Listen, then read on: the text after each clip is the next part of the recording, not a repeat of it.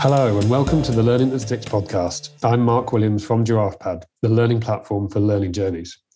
Now, in this podcast series, I am chatting with experts from around the world of learning and development, exploring with them their different ideas, their techniques, their methods, their magic sauce, if you like, for creating learning solutions that truly stick. And in this episode, I am delighted to welcome back Jamie Dixon. And this isn't his first podcast with us, and it's not his second. This is the third time Jamie has graced the Learning That Sticks microphone.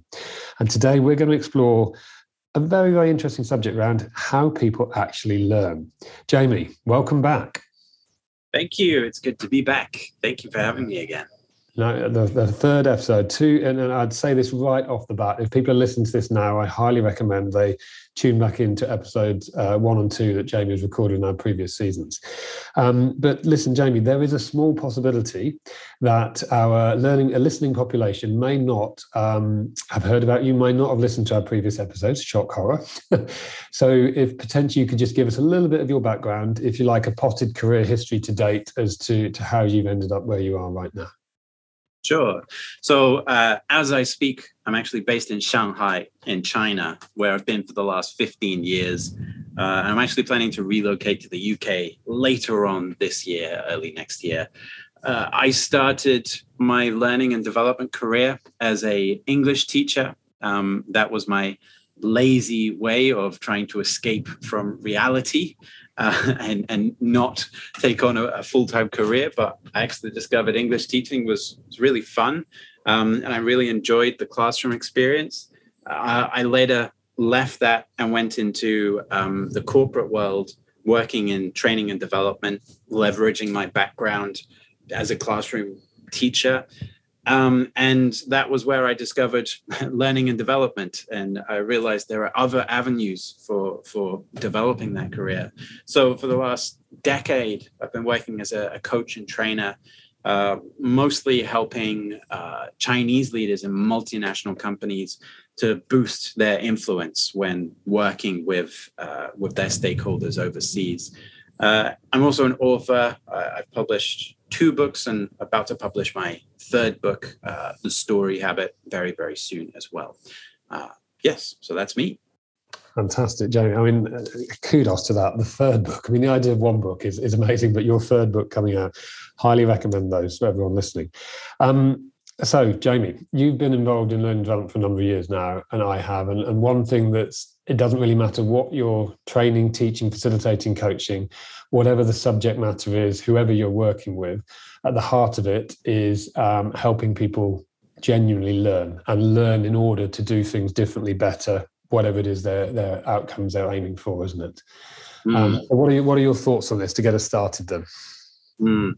Well, I think a really useful philosophy to look at that helps, I think really explains how people learn is the philosophy of Taoism, which I've been very, very interested in over the last year. It's a traditional Chinese philosophy, and it's different to Buddhism, for example, where Buddhism emphasizes letting go of emotional attachments. Taoism emphasizes letting go of conceptual attachments. And I really think that is that's how you learn as well, by learning to let go of the concepts that you use to navigate the world. And a really good way of summarizing Taoism is a traditional Chinese painting of 3 old men dipping their fingers in a vat of vinegar. And the first man, he pulls his finger out and he licks it and he says, "Oh, this is bitter." And he's Buddha. And Buddha believes that life is bitter and we should not get attached to it. And, that's the Buddhist philosophy. Life is bitter. Don't get attached to it. The next man is Confucius, which, he's another ancient Chinese philosopher that created a very different path of philosophy. He pulls his finger out, licks it, and says, "Oh, this is sour, and things should not taste this way." And he is all about order and rules, and things should be done in certain ways. And the third man is Lao Tzu, the author of the Tao Te Ching, the book about Taoism. And he is smiling, and he says, it is what it is. You may as well enjoy it. And I think that really sums up Taoism. And the more I've read about Taoism, the more I think it explains how we learn and how we should approach learning as well. It's interesting, isn't it? Because this idea of letting go of concepts actually is almost in direct contrast to how a lot of trainers and facilitators might approach a learning intervention with lots of concepts in order to help explain the message they might be trying to get across. Isn't that right? Absolutely. There's so much training, which is one concept after another concept. And, here's what some university professor at Harvard or Stanford says, and go away, discuss this. How would you use this in your life? And I really think that is putting people down the wrong path, because we're getting people too attached to concepts and frameworks and not actually enabling them to learn on their own. And I give a really typical example is this famous statistic that 55% of communication is body language and 38% is voice tone, and only 7% or something is actually the words you say. And this is a famous statistic that comes up in a lot of communication skills trainings. And then, the trainer will use that to then go into, this is why body language is important. But no one stops to actually think critically about that. If that was actually true, then literally 55% of this podcast could be delivered through mime. And it's just not true. And even the person who created that theory actually says, no, this is not what I meant by this research. But what so many people have done is they've taken facts, theories, concepts, models that they don't really understand, and they've just attached themselves to that. And not just anyone, but trainers in particular have attached themselves to these, and they're delivering them to other people and even convincing other people that this is a valid model, when actually it's causing people to overlook other things that are there. 55% of communication is through body language, so my body language is really important, but actually that's just not true, and ignoring what's actually there. Whereas I think if we want to be really good at helping people learn, a big part of that is helping people step back from the concepts that they're using to navigate life, and analyze what little bits might be missing and what they can learn from that. And I find it's such a lacking skill in so many people. They just get way too attached to these concepts. It's interesting though, isn't it? Because I'm listening to you there and I'm thinking, that you've just used that so-called communication statistic. There are countless models and frameworks that, even if we just look at, you've used communications, and if you took just a subject around management or leadership, a very common learning development area, into bigger, longer going programs, and if you dug into a lot of the content, if you like, as you said, you would find enormous numbers of models, frameworks, and concepts that are used to try and bring an aspect of management to life in whatever way. Stripping those out, it'd be interesting if you stripped all of those out. It leaves a very, very, very different, not only a different experience for the learner, but a very, very different experience for the trainer and facilitator, who almost hangs on to those models as part of their level of expertise and value add in a way, isn't it? Yeah, and I'll be completely honest, this is something I still find quite challenging. As an example, I use the DISC model in a lot of workshops I do on communication and influencing skills. And I try so hard throughout the workshop to emphasize, this is just a model. It is not really how people are, but people are way more complicated than this. I try so hard to emphasize this throughout, but people really buy into it. And they leave with, oh, this is that style and that's that style. And I think I get the message through to some people at least, but definitely not to everyone. And so I try really, really hard throughout workshops to let people know that this is just a model and we're just using it to simplify the complicated reality that you're in. With DISC, people are really, really complicated. And the beauty of DISC is it simplifies it. But that's not what people are like. Open your mind to exceptions. And I still have not found the perfect way of balancing that. And probably the perfect way is no content whatsoever, which is basically pure coaching.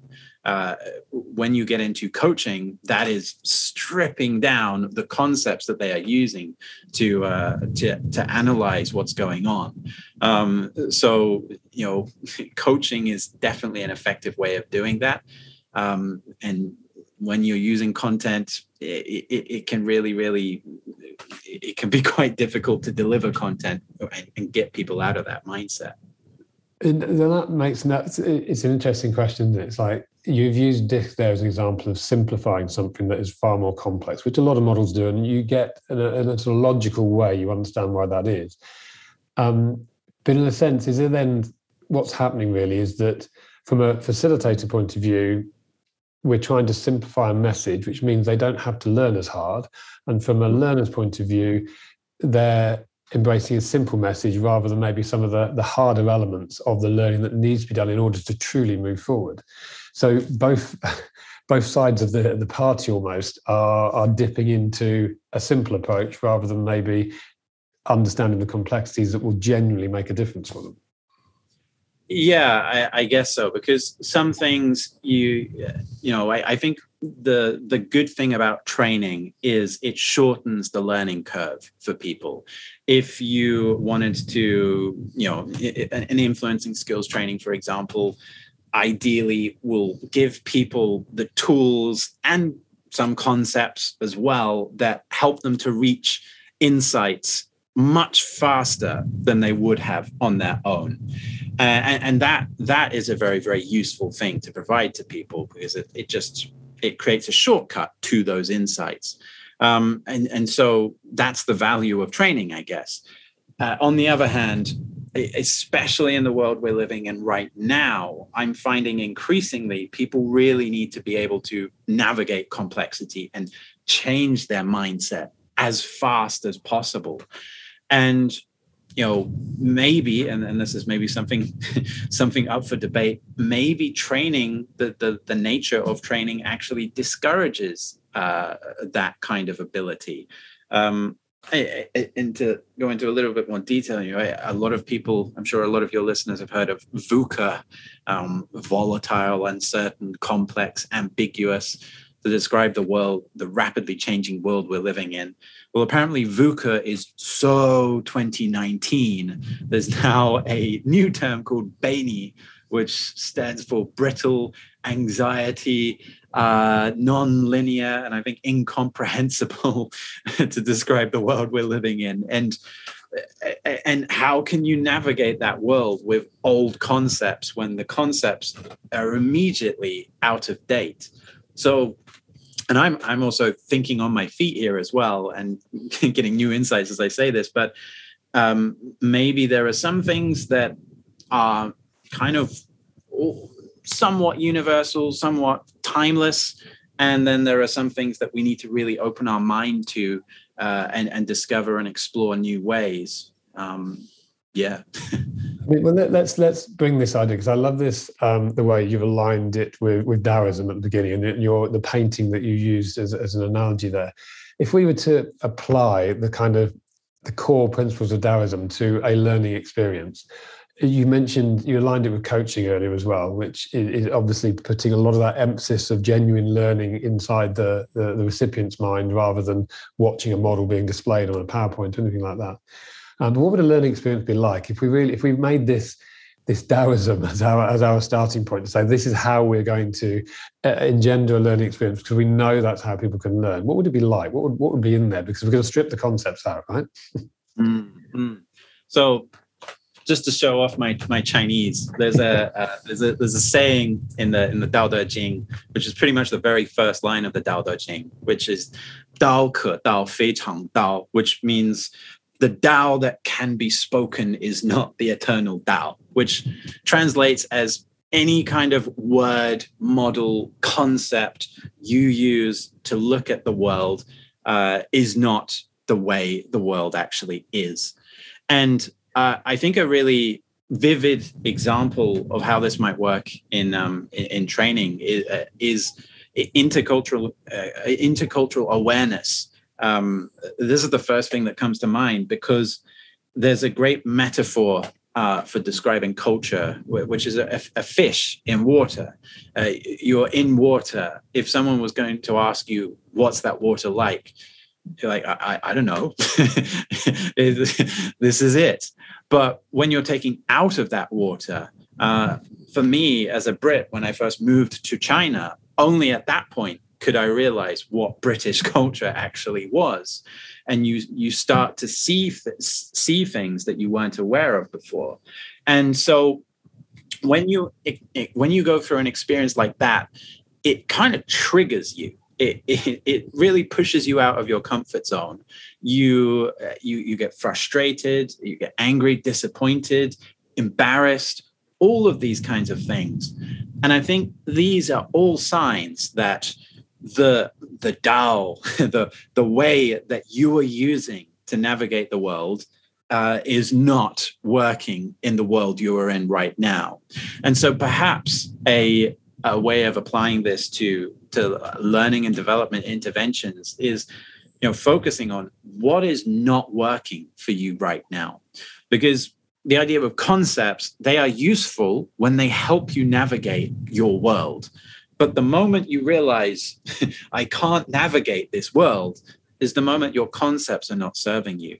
So perhaps a really useful and relevant to this age learning solution starts with helping people realize quicker that the concepts I'm using right now are not serving me at all. And I'd be curious to hear what you think about this, actually.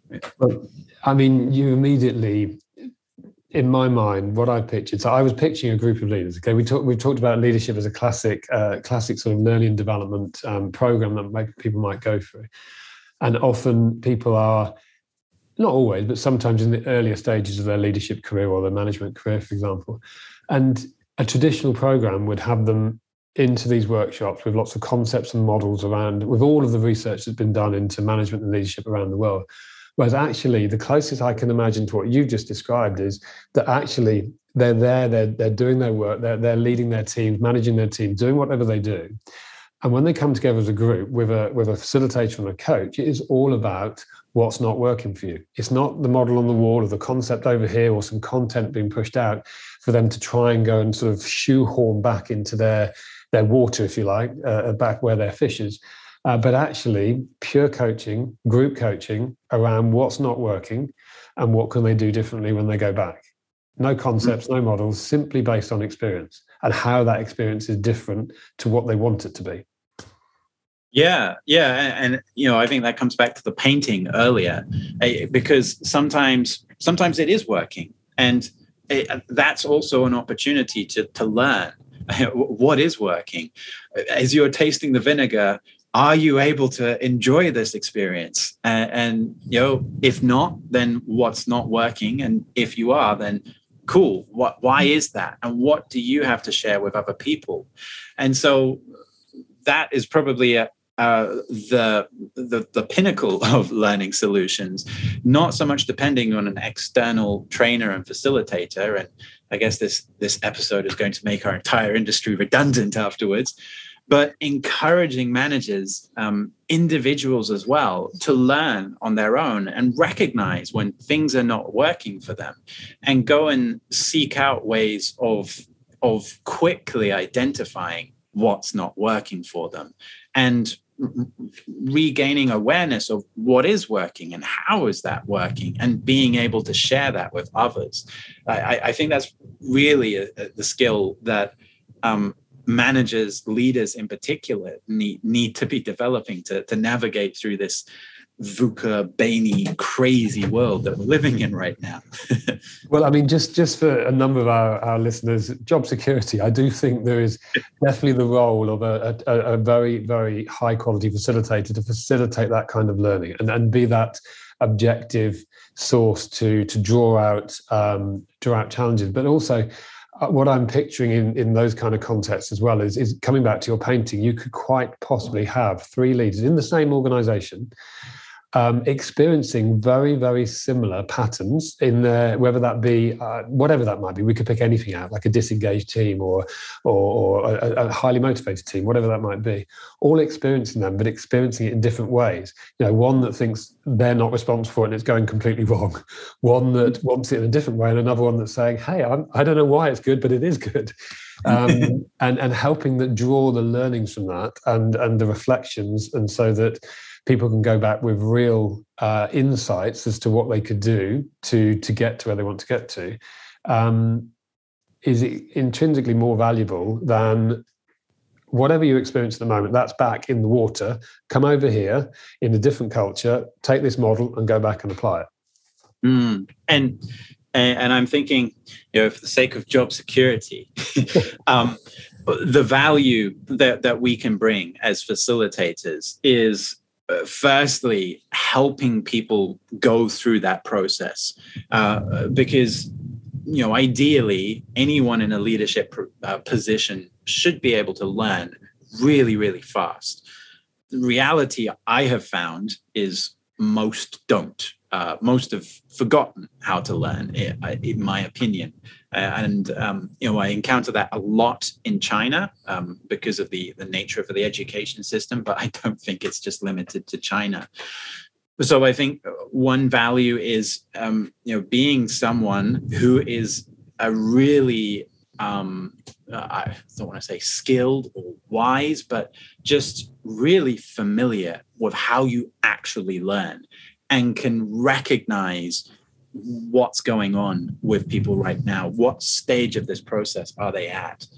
And one other thought as well is that when it comes to training on a particular topic, I really do think that the facilitator needs to be highly experienced and insightful in that topic in order to quickly provide a spark which hopefully leads to insight for the other person. And I've kind of forgotten where I was going with that. But what I was thinking when you were describing those 3 managers is some managers, it's going well for them and everything's working for them. And they have something of value to share with the managers who it's not working for. But a problem for them is they don't know why it's working so well. And so they need to regain awareness of why it's working so well. And I think that's a value that a really experienced facilitator in a particular area can bring. Someone who's focused on one type of problem, has worked with hundreds of different teams who've had this kind of problem and knows all of the patterns around this problem, can very, very quickly point to, I've seen this before, this is what happened before, and what do you think of that?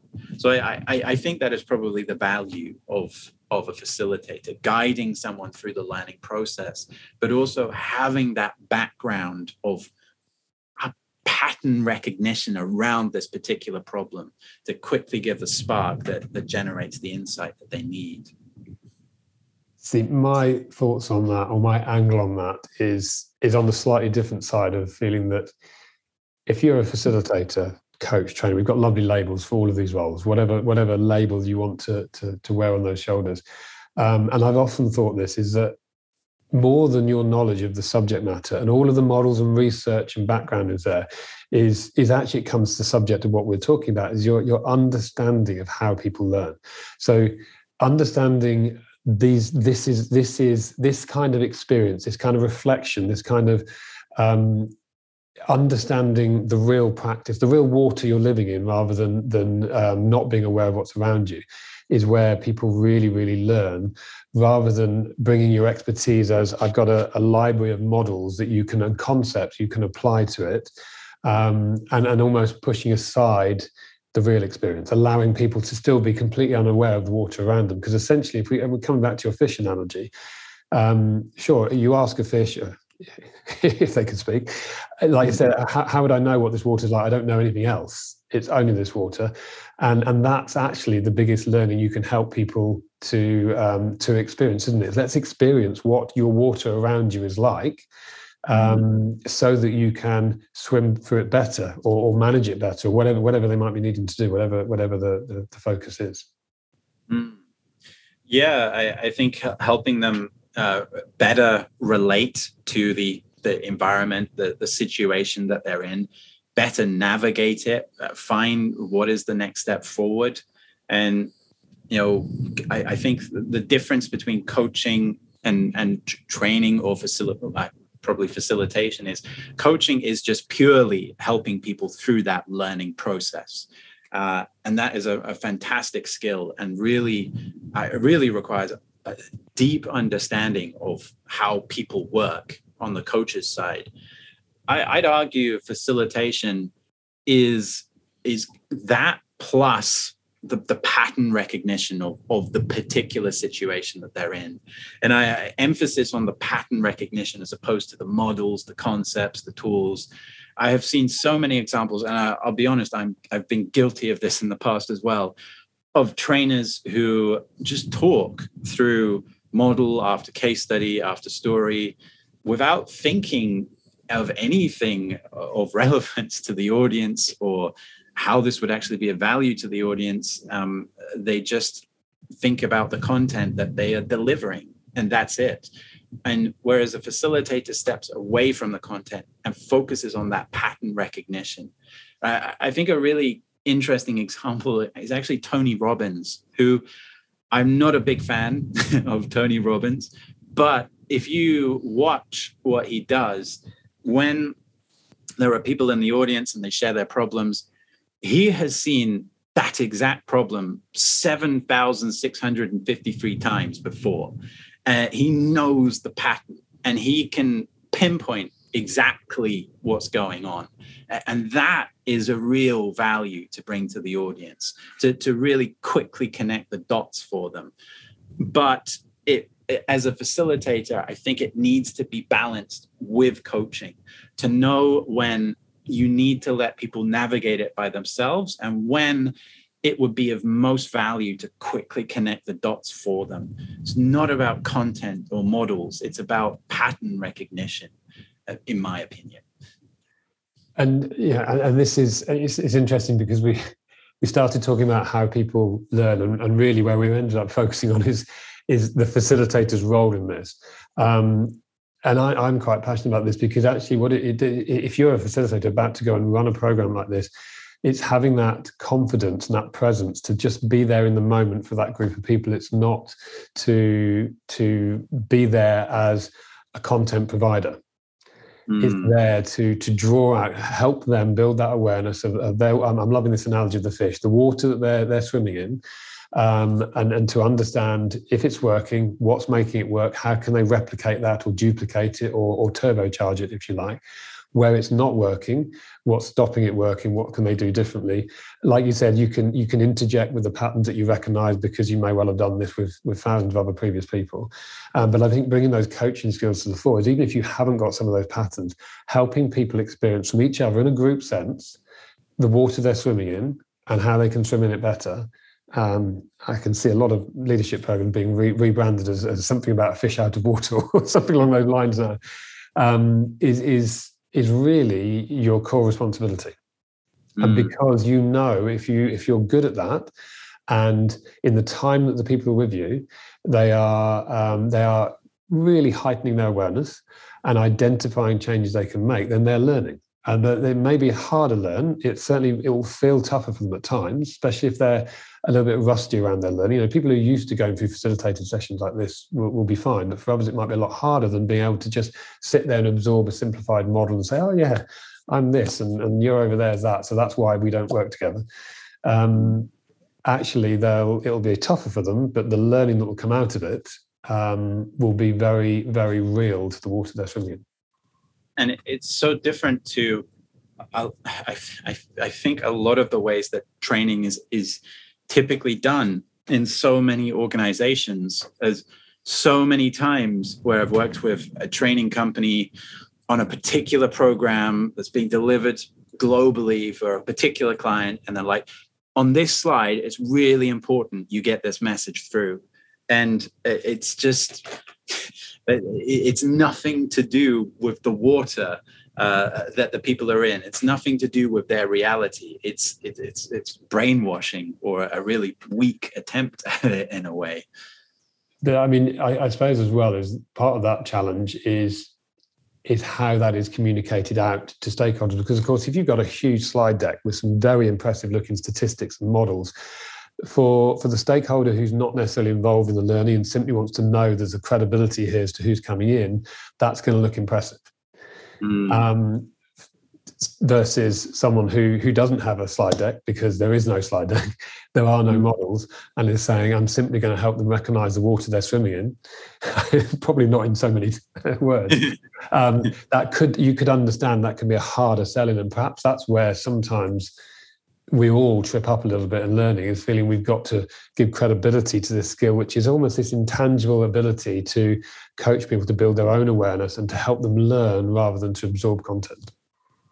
Yeah, and I found from my own experience of working as an independent trainer, facilitator, coach, whatever you want to call me, I have found that branding is the solution to that. And honestly, it's something I'm still working on. But if you are good at the business side of this, you can attract the kind of clients who understand that. And if you're not good at the business side of it, you end up working with a lot of clients who don't understand that, because they're looking for the easy buy, using the concepts that they understand. This is what training looks like. It includes these models, this kind of structure. And really the best kind of clients, they trust you immediately, and they are 100% comfortable with you walking into the room with nothing but your experience. That is the best kind of client if you are that kind of facilitator. But it requires, on the facilitator's part, a business mindset, which I'll be honest, is something I'm still learning at the moment. It can be a long learning journey. My take on that is, I think it's part of an ongoing conversation that goes on in the world of learning development. The people are really focused on driving our sector forward. So on the one side, you've got that traditional phrase of training, which is models and research and statistics and concepts and everything we've been discussing. On the other side, and I totally get why this is part of the conversation, this sort of push to get anyone involved in learning to talk about performance and the end results and what people need to do differently, which I totally get and understand, but actually it's those people that are delivering that performance. It's not the facilitators.